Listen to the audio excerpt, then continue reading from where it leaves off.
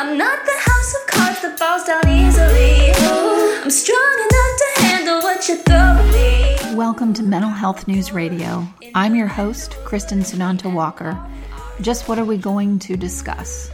The intimacy that is mental health. Let's continue to make it as comfortable as discussing brain health or heart health. This show has been on the air for several years, and we have amazing co-hosts. And then we created a network of podcasters on mentalhealthnewsradionetwork.com, a place where every possible facet of mental well-being can be talked about openly. My show, after several hundred interviews, the format is this: intimate, deep, funny, touching, sometimes uncomfortable, but always vulnerable conversations with interesting people. The goal is to have you, our listening family, many of you who have become my good friends, feel as though you are listening in on private conversations. Thank you for tuning in and becoming part of this amazing journey with me, and now with our network of podcasters. Just knowing this podcast might be helping any of you realize you are not alone on this journey called being a human being makes doing this podcast worth every second. After all, we promised we'd be cordial. Hey everyone, this is Kristen Sunanta Walker, and we are here for another roundtable discussion with Dr. Paul Meier, and we also have Grant Davis joining us as well. Good evening, gentlemen. Hey, how you doing? And good evening. So tonight we're going to talk about depression and medication. We're going to take a few different tacks. We've talked about this before, but we haven't really talked about it in the way that we're going to talk about it tonight, and we haven't really addressed treatment resistant, meaning medication, people that have depression and they're resistant to all kinds of medications that have been tried, and what the reasons might be and what can be done to help that process. But first, we're going to kick things off with you, Dr. Meier. Please, Paul, go right ahead into this discussion. Okay. Well, we see, like I said, we see about 1,000 patients a day at our Meier clinics around the country, and about half of them are probably for depression. And the majority of them, the vast majority of the people that come here with depression don't even get meds. They get counseling to overcome it. But if their depression is, there's two types of clients that need to see, like Grant and I, for medication. One type are those who have genetic problems, like some people inherit depression and it comes and goes, or they just have it from birth on, or they may have bipolar or different kinds of genetic depression, and they get depressed even out of the blue when things are going well, and they need to get on meds and stay on them the rest of their lives. And some people are just going through a temporary depression, but it's severe enough where they're missing work or missing school if they're in high school or college, and they just feel, or they feel suicidal. And they don't want to do that, and they want to get some help, and so we can help them usually within a month to feel an awful lot better. And Grant's going to talk about different medications because he's our expert here at this clinic in Dallas, and well, he is, he is. I knock on his door about twice a week or more, and but anyway, so some people need meds to overcome the severe depression they're going through, even if it's due to stress and repressed anger or whatever is causing it, and then they can get off their medications later, maybe 6 months later or something like that, unless they've had recurrent depressions, then they ought to stay on them. So I just wanted to say that first, that not everybody that gets depressed needs meds, and nutrition can help too. One of the books I wrote is Blue Genes, GENES. And in, I think it's chapter 10 in there, there's a nutrition chapter that tells which foods will build up each of the main happy chemicals. That's why it's called blue genes, genes that make you blue. But there's different foods that'll help build up some of the chemicals, but they, all by itself, it only will help real mild depression, but it's still helpful to eat the right things so the medications have something to hold on to. So there, Well, that's my introduction. I know because of you, I eat a heck of a lot more bananas. Bananas are the best mental health food you can eat. For those who haven't heard me say that before, it's got a lot of tryptophan in it. It's got B6. Tryptophan turns into serotonin, and serotonin in your brain is what gives you love, joy, peace, patience, good sleep, and it gives you the fruit of the spirit, as the Bible says. So you never see a depressed monkey. They're always hugging each other and pulling each other's hair out. Cleaning each other's hair and things like that. Right, exactly. The pulling each other's hair out is a whole other. That's a They're monkey not pulling with a each other's hair personality out. disorder. They're cleaning each other's hair. Yeah. Yeah, even when I don't want to eat a banana, I'm like, oh, I can't eat another bite of this banana. But Paul says it's good for my serotonin. I eat about one a day. So Grant, what do you say about this piece and the whole, some of it is medication and some of it, how do you make that determination when you're with a patient? Absolutely. I think a number of things can cause depression. Genetic causes, something awful can happen in life, and it can be situational, but where we talk about whether something's situational, genetic, when it really significantly starts to interfere with your daily functioning. So that's where we really talk about medicines, usually in conjunction with therapy. But when you're not making it to work because you're so depressed, you're not making it to school, you're not doing things around the house, and not just, I didn't feel like doing this today, but, consistently a pattern of, really getting behind in things in life, and the functioning is just so interfered with that's when it's strongly we say, hey, we recommend some medication, and in conjunction with therapy when it's those situational things. And the reason we did it, there's a lot of literature out there that shows that therapy can cause kind of some of the same neurochemical changes that medicines do. It's a book called The Neuroscience of Psychotherapy. The problem is that can take a long time, and medicine can work relatively quickly. Now, quickly, not a day, but a couple weeks as opposed to months, years that it can take sometimes for the psychotherapy to really make the changes. And then sometimes people are just so depressed that therapy initially is just not going to make a significant change because they can get so stuck in their thought patterns. Depression is really good about making it very hard to interpret things and to understand things super clearly. And so that's when I would say we start a medicine when it's really interfering with somebody's day-to-day, and just give them that boost so that they can get more out of therapy, so that they can keep their job, keep good grades in school, enjoy things, prevent suicidal thoughts, that type of thing.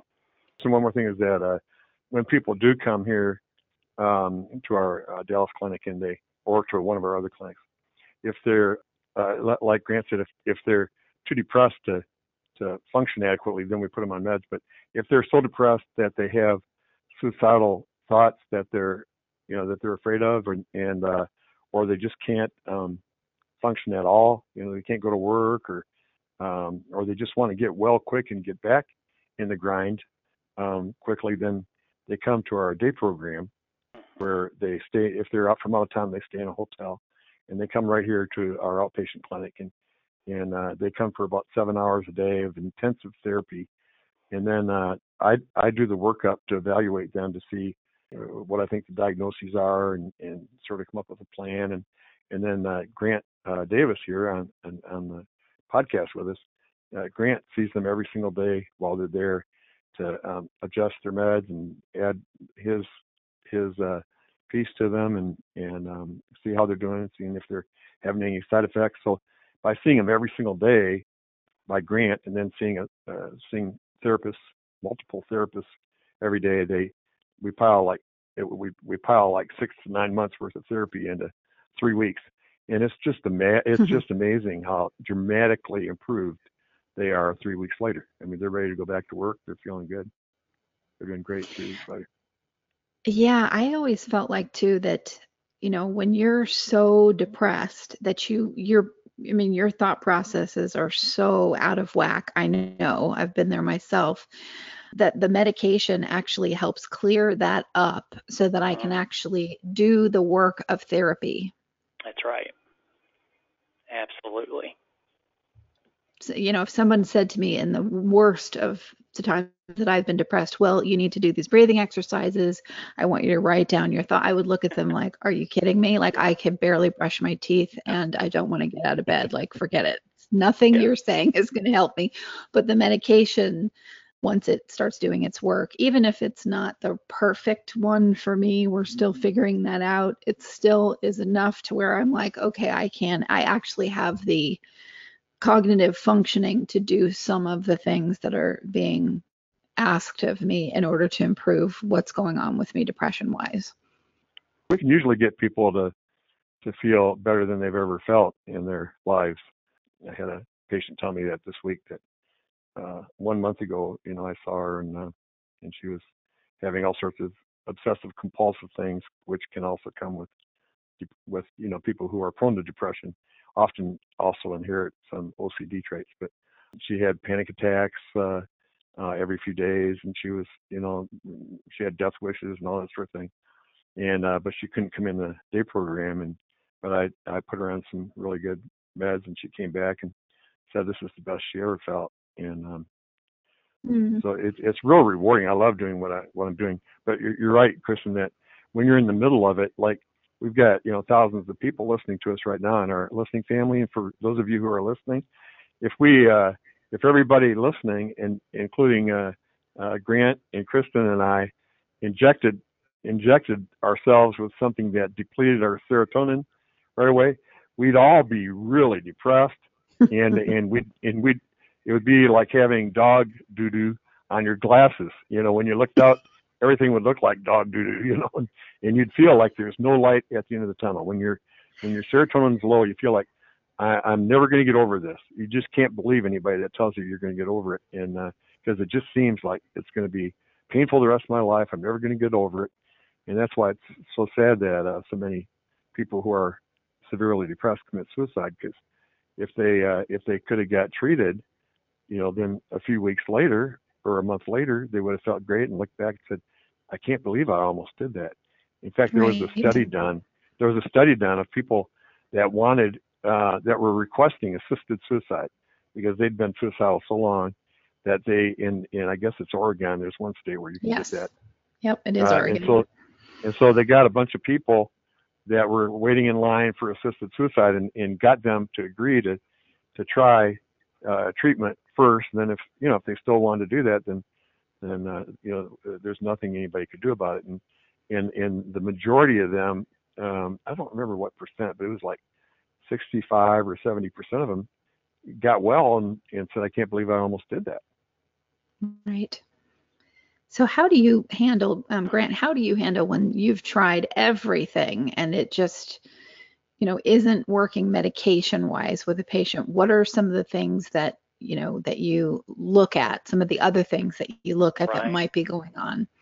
Very good question. So if we've tried several antidepressants, and when I say several, if we've tried maybe, or if someone comes in, let's say, and maybe they're new to me, but they tell me per report, I've tried XYZ drug and it has not helped. So let's say 3 or more, then I strongly, strongly, strongly recommend getting the genetic testing done, which swab in the mouth, and what it does is it shows how if there's any genetic reason why a person does not process a medicine well.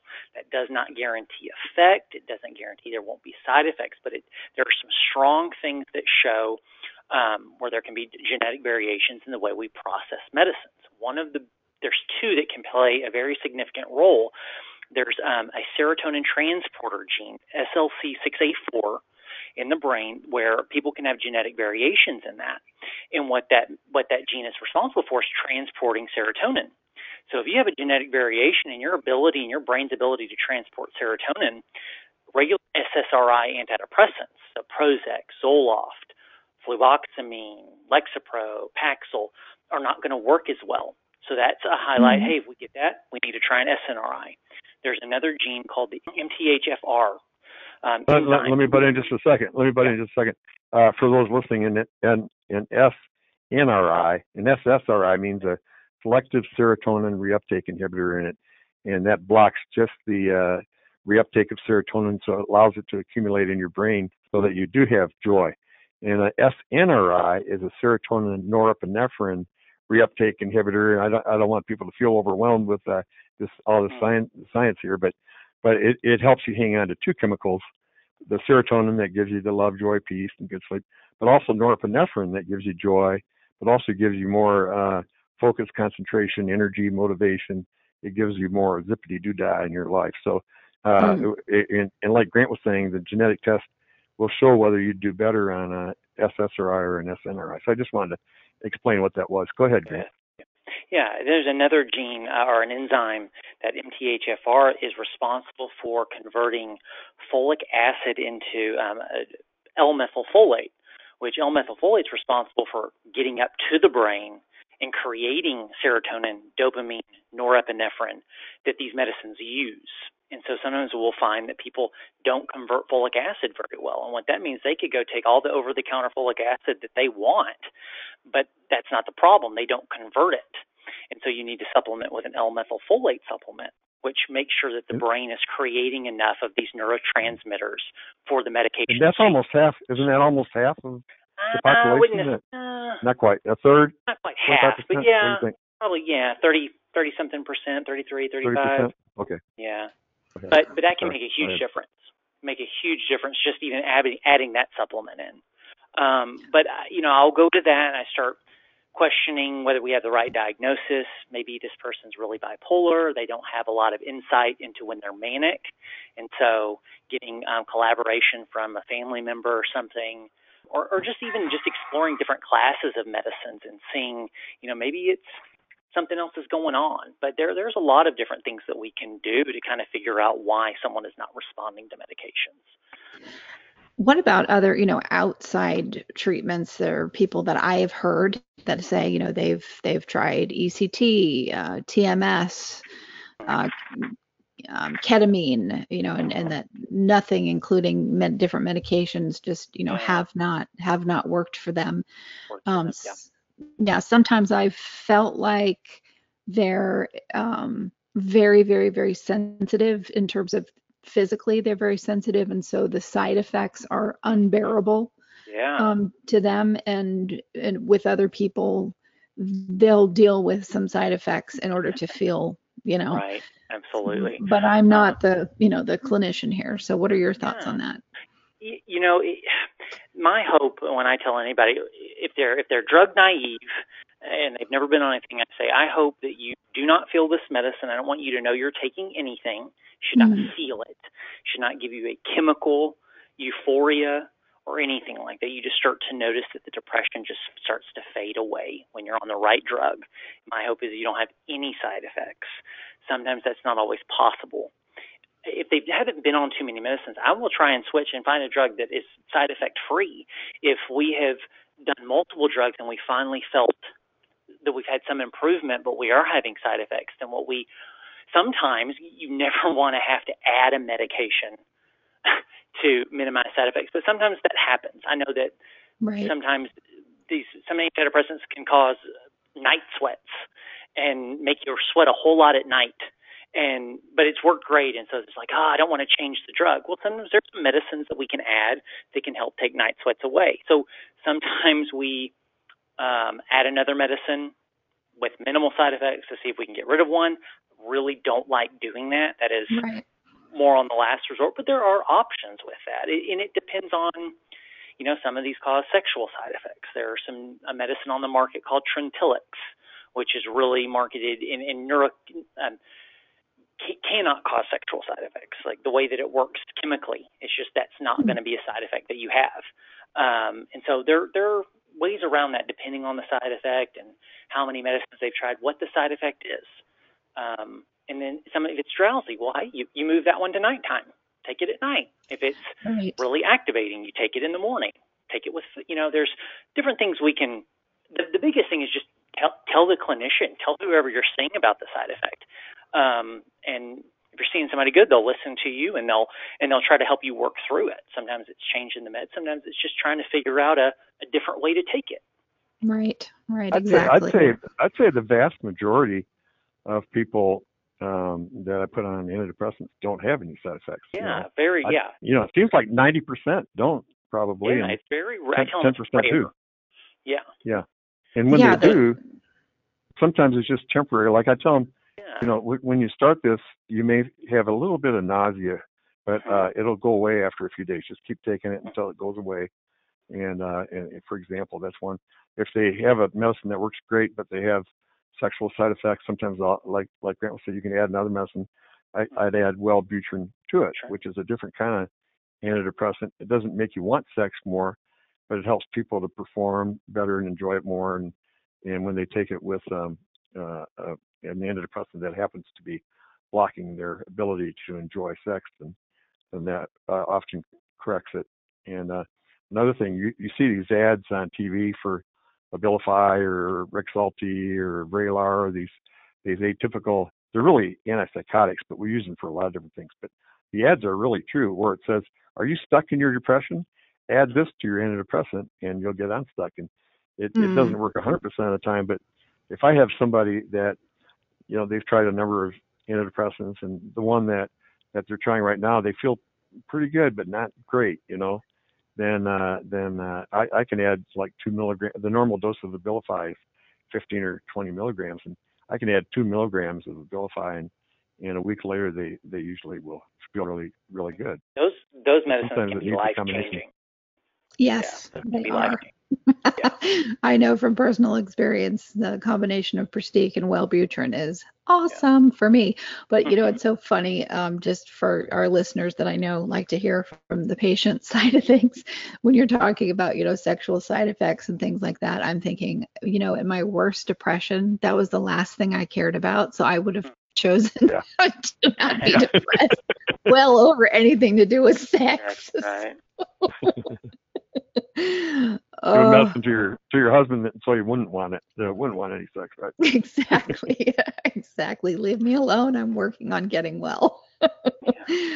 But I want to say another thing for Grant mentioned that folic acid, the importance of that working right, and really it's about a third of people that it doesn't work great. And if you're interested, I'm going to give you a website where you can get it over the counter. You used to have a prescription, but now you can get methylfolate, and this is a really good product. And I don't get paid by them; they don't even know I exist, But you go to www.methylpro METHYLPRO.com.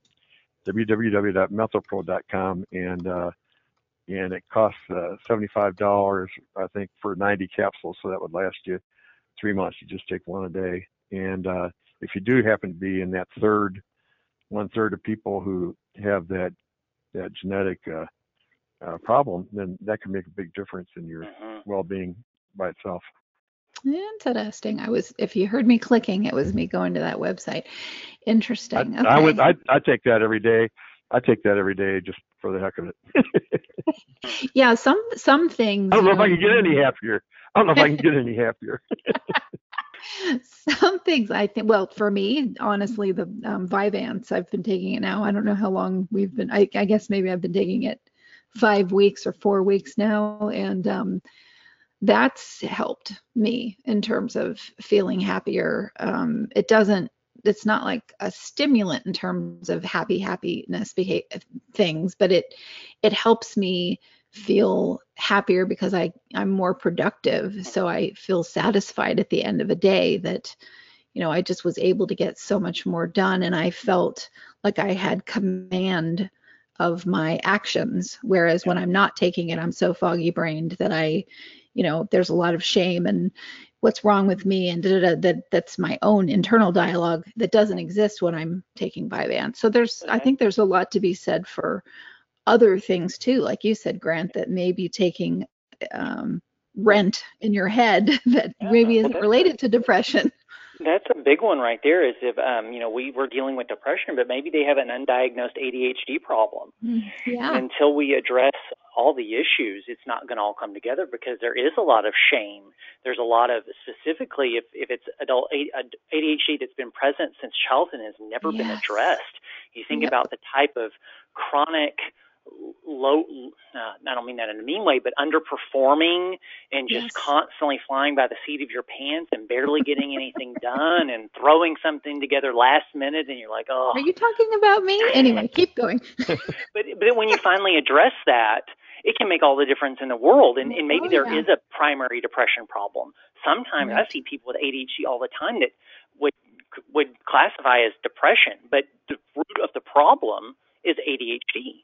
And when you treat that, you see the mood skyrocket because it's absolutely. Yeah, it's about getting oh my gosh, I didn't go to bed with 8 things on my plate that I didn't get done today, and to add to what I got to do tomorrow, and all these things. It can and just the I'm not dumb. Exactly. I mean, I feel like I've lived such a Herculean effort before this diagnosis to be able to get as much as I have been able to accomplished, that now that I know what this is, I actually had a weekend a couple weeks ago where I had to do this incredible amount of work, and I didn't have any of the shame that I've always put on myself that, I got work like that done in the past. It wasn't that I didn't get it done. It's just that it took so much more emotional effort and energy, and I was grumpy and angry and, other things that came into play at my inability to get it done as quickly as I wanted to, that now that it's under treatment, I actually, for the first time, Paul, this will make you laugh, but seriously, at 48 years old, for the first time in my entire life, that weekend I went, I'm actually a smart person. I've never felt that way. I've never felt that way about myself. I just never felt like that. I never felt like I really was, intrinsically a smart and, person. And so I went, wow, this is what it feels like to have that kind of self-worth. And that I attribute to the correct diagnosis.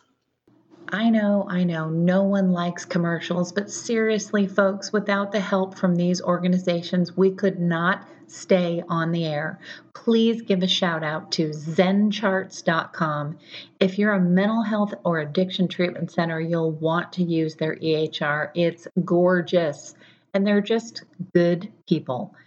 And also MyGenetics, MyGenetx.com, because knowing your genetic code empowers your mental health treatment. And lastly, CopeNotes.com. We love getting positive messages right to our phones every day from Johnny Crowder. He's the lead singer of Prison, a heavy metal band sharing their music about suicide prevention, addiction recovery, and mental health. See, that was painless. Support them as they support us. Back to the show. Yeah. And what's cool for people, my clients to know, and for the people listening to us right now, is that if you take an ADD medicine, it just helps you to be how you would have been all along if you wouldn't have inherited ADD. You would have been a lot smarter and remembered things better and more organized and done your term paper when you got it assigned instead of waiting till the last minute and all that sort of thing. And when you're on an antidepressant, people have this false notion that it's a happy pill, that, if you take an antidepressant, I had a patient ask me that today. And I said, no, it just, all it does is, in the case of this patient today, he inherited a low serotonin level. And I said, so you've lived all your life with a low serotonin level. And so you've had a degree of depression all your life. And then sometimes it gets serious. And on the antidepressant, now you feel great. And it's not because you're taking a happy pill. It's just, it helps you hang on to your serotonin. So it's the level it would have been your whole life if you wouldn't have inherited reuptake sites that sucked up too much. And so it helps you. What you're like on a good antidepressant that works for you is the real you. It's not the real you that's perfectionistic and depressed and negativistic and catastrophic all your life. That's the real you without serotonin. But when you get on a good antidepressant, then you find out what the real you is really like. The real you is almost always a lot better than the one that has a genetic problem that isn't treating it. Absolutely. So what is it like when you that you both have seen? I'd love to hear some examples of people that you've seen over the years where maybe they were very resistant, they had their stigma around, medication, and they finally just took the plunge and did it, and you see their entire life change. How Give us some examples of what that looks like from the clinical person sitting there helping this person have that kind of life. Okay, that's why I love my job. I mean, being a psychiatrist, I didn't love it as much 40 years ago as I do now, because now, medical knowledge doubles every 5 years. So we didn't have very many good meds back then. They had a lot more side effects, didn't work as good. Now it's just amazing. We can get somebody that's delusional and hearing voices and thinking they're Jesus, and I put them on an antipsychotic dopamine medicine, and in 8 days they're back to normal, and they can't believe what they believed. But I've had patients who were that had OCD. I love OCD patients. Not everybody does, because if you give them an empty pill, they have a side effect from it. They're afraid the medicine's going to make them lose control. Yes. And they don't. In reality, it gives them control over their lives, but they're scared to death of medicine because they're getting it handed to them by an authority figure, and they don't. They have a hard time trusting authority figures, and they may have perfect childhoods, and nobody has a perfect childhood, but they may have had very normal, healthy childhoods, and just inherit OCD, or people can become that way from other things. But when I see somebody like that, and they've tried medicines, and the main reason that they haven't worked, they're treatment resistant, is because they thought they had side effects. They're not making it up. They're not lying, but they're so afraid of taking a pill that they get real anxious when they take one, and they think that's the side effect of the medicine. And so when I persuade them to go real slow, sometimes I tell them, lick the tablet the first 2 days. Don't even eat any. Just lick it for 2 days. And then I told somebody that yesterday. I told them to get a pill cutter and chop that pill into 8 pieces. No, that was today. Today I told somebody that. I said, chop that pill into and you'll meet that person tomorrow, Grant. But anyway, I said, chop that pill into 8 pieces and just take 1/8 of it tonight. If you don't have any side effects tomorrow, then take 1/4 of it the next night. And if you have any side effects, keep taking 1/8 until they go away, and then take 1/4. And I'll have them work their way up real slow, and then they feel so much better though once they, So I'll joke with them and tease them and stuff, and be friendly with them, and to the point where they feel more comfortable with me and they're willing to risk it. And then when they feel better, sometimes they're the ones that say, "Well, I think I need a medicine for this, a medicine for that," and sometimes I have to talk them out of taking more. But that's really rewarding when we see that happen, which does happen a lot. And there's some patients where they've tried a bunch of different antidepressants and they haven't worked, and I give them one of the newer ones, like the one Grant mentioned. What was that, Trintellix or? Yeah, Trintellix. Yeah. Trintellix, yeah, like Trintellix or some of the newer ones, and they'll work great. Most of the time they'll work great. Vibrid, Trintellix, Fetzima. One medicine that's been out a while that's generic now that works great most of the time is Pristique. Because if you get that gene test, the gene test tells you which ones that'll be better for you with your set of genes.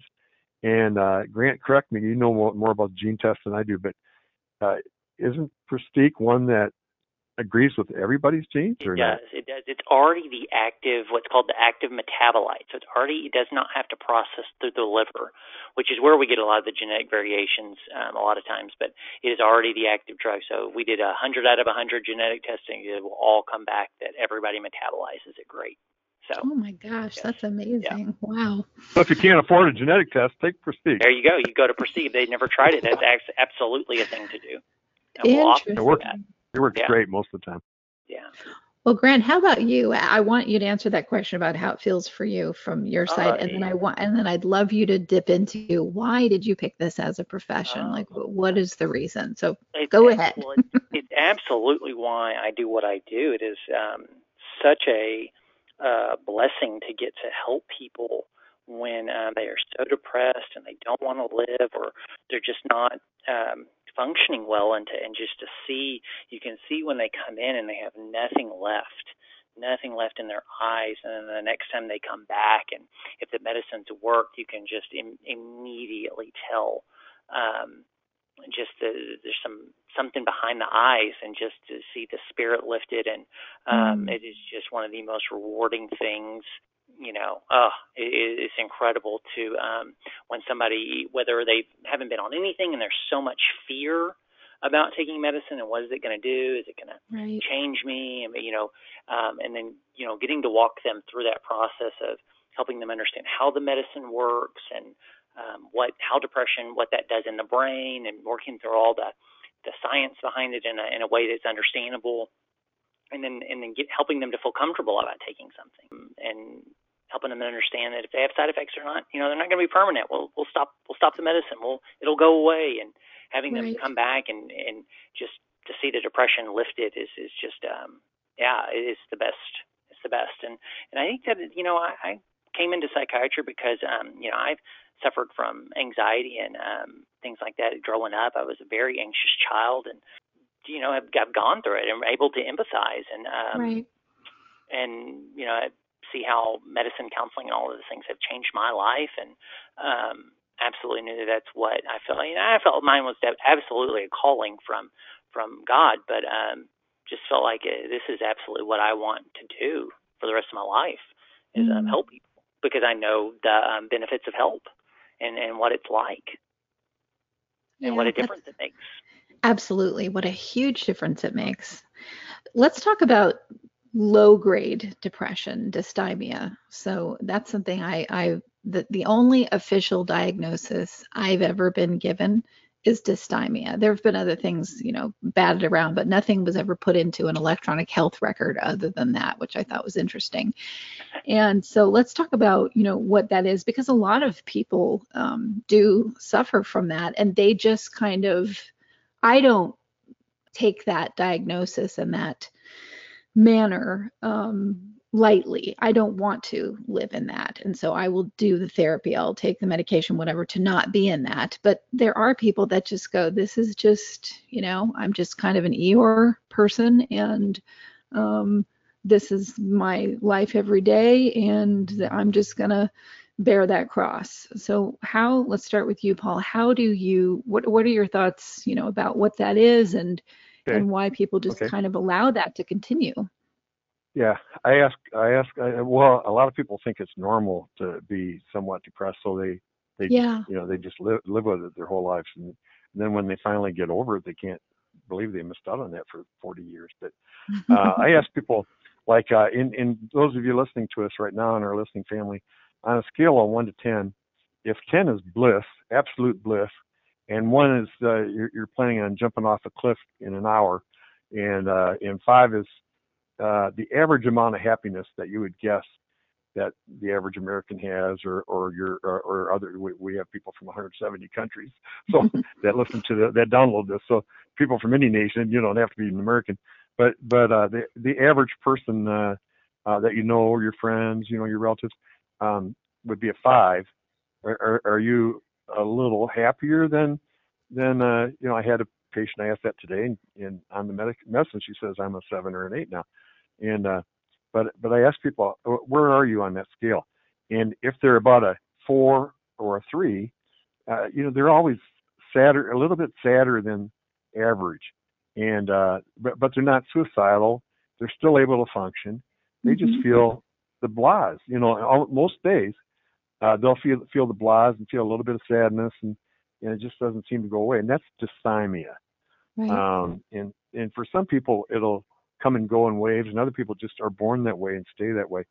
And again, what's happening is we eat tryptophan in our diet. B6 carries it in the brain, turns it into serotonin. Serotonin gives you joy, and norepinephrine does too. And then we have reuptake sites that suck up the old serotonin in the brain to replace it with the new. And if you inherited reuptake sites that just suck up a little bit too much, and instead of having an average amount of happiness, you're going to have less than an average amount of happiness, and you're going to be dysthymic. And now some people are dysthymic because they grew up in, they learned to think negatively because their childhood was abusive and things like that. So it's not always genetic, but Right. lots of times it is. When from birth on you just feel some degree of sadness. And again, um, if it is genetic, then no amount of counseling will make that go away. But if you get on an antidepressant, and each antidepressant works about 3 out of 4 times. So the odds, I just was sitting here doing some math. Let's see, 1, 2, 3, 4, 5, 6. The odds that you'd have 6 antidepressants in a row that wouldn't work are 1 chance in 16,384. So, I mean, it's extremely rare that somebody won't eventually get over it. Not, 1 out of 4 at the end. You have to try it for a month, and if you're not any better, then you got to try another one for a month. So it does take patience sometimes. But Yes. but if people get on an antidepressant that have dysthymia, then they'll feel happier, or at least as happy as the average person. They'll be at least a 5. Yeah, I want to go for a 10 every day. You know what I'm saying? No, that's heaven. I know. I want to reach That'd be too at much. least some level of closeness to that, at least some of the time. I like my home to be there, and vacation is because that's normal. You want your resting place that you live 80% of the time to be pretty darn happy. And Yeah, the other. one other thing is that if you have a bipolar relative, like again, I saw so many people today. Grant, I'm wore out. I'm still here at the office. I'm doing this podcast from the office, and I'll probably be here another hour after I get done. I saw your car was still there when I left, so I knew you were having a long day. But I had a patient today that had tried different medications and with another doctor, and none of them worked. And she came over to see me, and I asked her questions about bipolar, and she didn't have it, but she's got a couple of relatives that do, like a sister and an aunt that do have bipolar. And so I said, well, that's the reason that the antidepressants didn't work. If if everybody had 10 bipolar genes, but you needed 40 for it to show up, if you have a bipolar relative, you might have 20 instead of 10. And so you might be more prone to depression or more resistant to medications or things like that. And so I said, if you take a mood stabilizer with it, then the antidepressant will work. So I put her on Lamictal, which is I think one of the best, but there's a number of other ones too. And so if you add if somebody has a bipolar relative, then an antidepressant may not work, and that might be the reason why none of them have worked. And if you got on a mood stabilizer with it, then it would probably work just fine. Mm-hmm. What are some mood stabilizers, Grant? What? Trileptal's one. Trileptal and Lamictal are good because you don't have to check levels of the drug. You do sometimes want to get blood work, but you don't have to get a therapeutic level of the medication. But there's others, but those are the two that I tend to use in that example that you're giving, Dr. Meier. Yeah. Grant, do you think the atypicals like Seroquel and Geodon and those would be equivalent to a mood stabilizer too? Because it seems like they also help people. I think that they definitely help. I don't, equivalency. That would be, technically speaking, I don't know if it works out completely like that, but often, if I'm thinking the same thing, and maybe I don't want to wait on Lamictal because it takes so long to get to a therapeutic dose, I will absolutely add something like Abilify, Geodon, Seroquel, some of those medicines to see if that's not the missing component for sure, because those can make all the difference in the world. Or the new ones, Vraylar and Rexulti. Rexulti, I love both of those a lot. Yeah. Mm-hmm. Yeah, very, very limited, very good side effect profile. A lot of the newer medications, they're just, as they're finding more and more things out, like really targeting the receptors that cause the side effects, and they're not hitting those, which is awesome. For the drugs that are coming out on the market. So it's really awesome. Kind of amazing what's available today. I mean, I'm 48, and I know, Paul, you laugh because that's like youngster to you, You're just a child. I'm just a child, exactly. I'm 73. You're just barely old enough to be my grandchild. No, But I I guess think maybe my daughter. right, exactly. But when I first was being talked to about antidepressants, there was Prozac. That was like Yeah. it. Yeah. Prozac works great. It's a good It's one. It's still a been around very for good drug. 45, 50 years. Yeah. Yeah, it didn't work for me. Prozac and Zoloft made me, it did that thing that they do where it's the absence of your depression that you notice. But then it lasted 2 weeks and then I just tanked. Yeah, poop out real quick. It poops out real quick. Yeah. So let's close with that. That can be very difficult for a patient. I know it was very difficult for me, and I've definitely talked to other people, on the show that have said, they finally feel for a moment in time what it's like to not be depressed, and then the medication poops out, and they really have a hard time rebounding from that. So, Grant, is there a term for that, or how do you Well, handle actually, so the medical term is called tachyphylaxis. that? I didn't know that. Yeah, the actual I just call it poop out. Yeah, well, it came from Prozac. I believe they called it Prozac poop out. Was where it initiated. But from our end, I don't say it's simple, but it stinks on the patient's end, right? Because oh my gosh, I'm starting to feel better, and then the medicine just tanks. Sometimes we will see that when something started in a primary care and there's no follow up. Not on primary care. I'm not blaming anybody, but just primary care will start a drug, and then they're just like, all right, we'll see you in 6 months, and family doctor, and then I always say, hey, put them on 5 milligrams when you need 20, or even 20, and it worked initially. And I always said, did it work at first? Yes, it really did for the first several months or whatever. It worked great. Sometimes they just need a bump in the dose, and that can make all the difference in the world. If that doesn't work, then we will switch it and we'll try a different class. If we were talking about the SSRIs and the SNRIs earlier, we'll switch them to a Prestique, and sometimes that's exactly what they need. They just need a different molecule, a molecule that the brain doesn't know and doesn't recognize, and that can make all the difference in the world.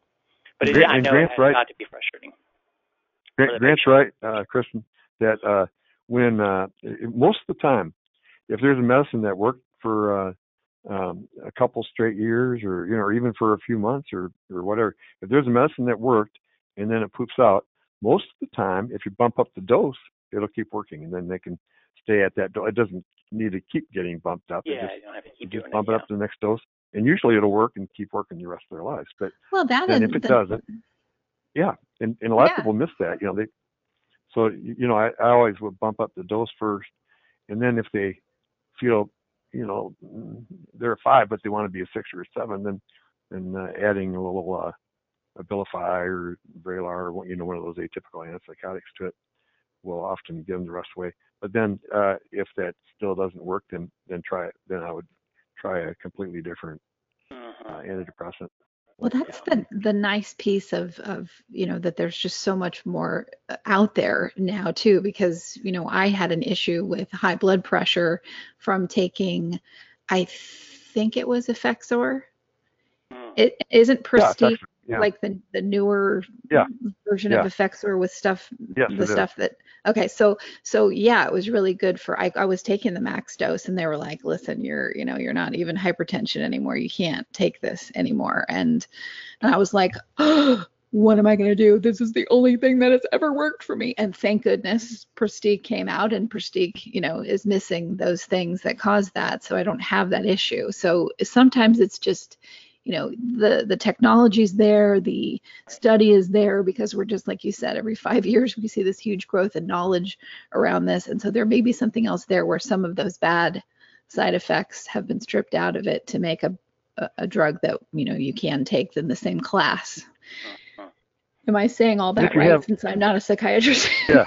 And if any of you take an antidepressant and for some reason it just makes you, maybe it makes you happy, but you feel numb, you just don't feel like yourself, you just sort of feel like a zombie, or you feel like a happy zombie, then you need to switch, because it usually doesn't, it's not supposed to do that. Usually doesn't do that. You need to take one that'll make you feel yourself in the real you, but you at your best. Yeah, absolutely. All right. Well, gentlemen, thank you. I know we've done these shows, but every time we do them, people literally just soak in this kind of information, and you guys kind of, laugh about, well, we're getting too technical, but I'm telling you, people will write in and say, I wrote it down. I stopped the podcast. I wrote what they said because they're hungry for that knowledge, and they're hungry from it, from people that they trust. And since they listen to these shows, they're hearing your voices, they trust you. So thank you so much for coming on tonight and talking about depression and, when it's useful to add medication and when maybe it isn't. It's exciting to do this because we know, thousands of people will be helped just by this, what we've talked about this past hour, and that's very, very rewarding. Absolutely. Awesome. Wonderful. Well, thank you, listeners, for tuning in again for another edition of Mental Health News Radio. Sometimes I'm passive aggressive, but never without good intentions. I heat up and act on my emotions. Thanks so much for listening to Mental Health News Radio. Our podcast can be found on iTunes, Stitcher, and hundreds of other podcast apps, or you can visit our website at mentalhealthnewsradio.com. If you have a question or would like to be a guest, become a podcaster on our network, or join the amazing organizations that help keep us on the air, please email us at info@mhnrnetwork.com. Get ready for that special goodbye from our resident therapy dog, Miles, and a special thanks to Emily Sohn for letting us use her incredible song, Cordial, for our podcast music. Listen to the full song on SoundCloud at emily.sonne. Don't be surprised when I don't hate on you. After all, we promised we'd be cordial. Sometimes in you I can fight it. Good boy.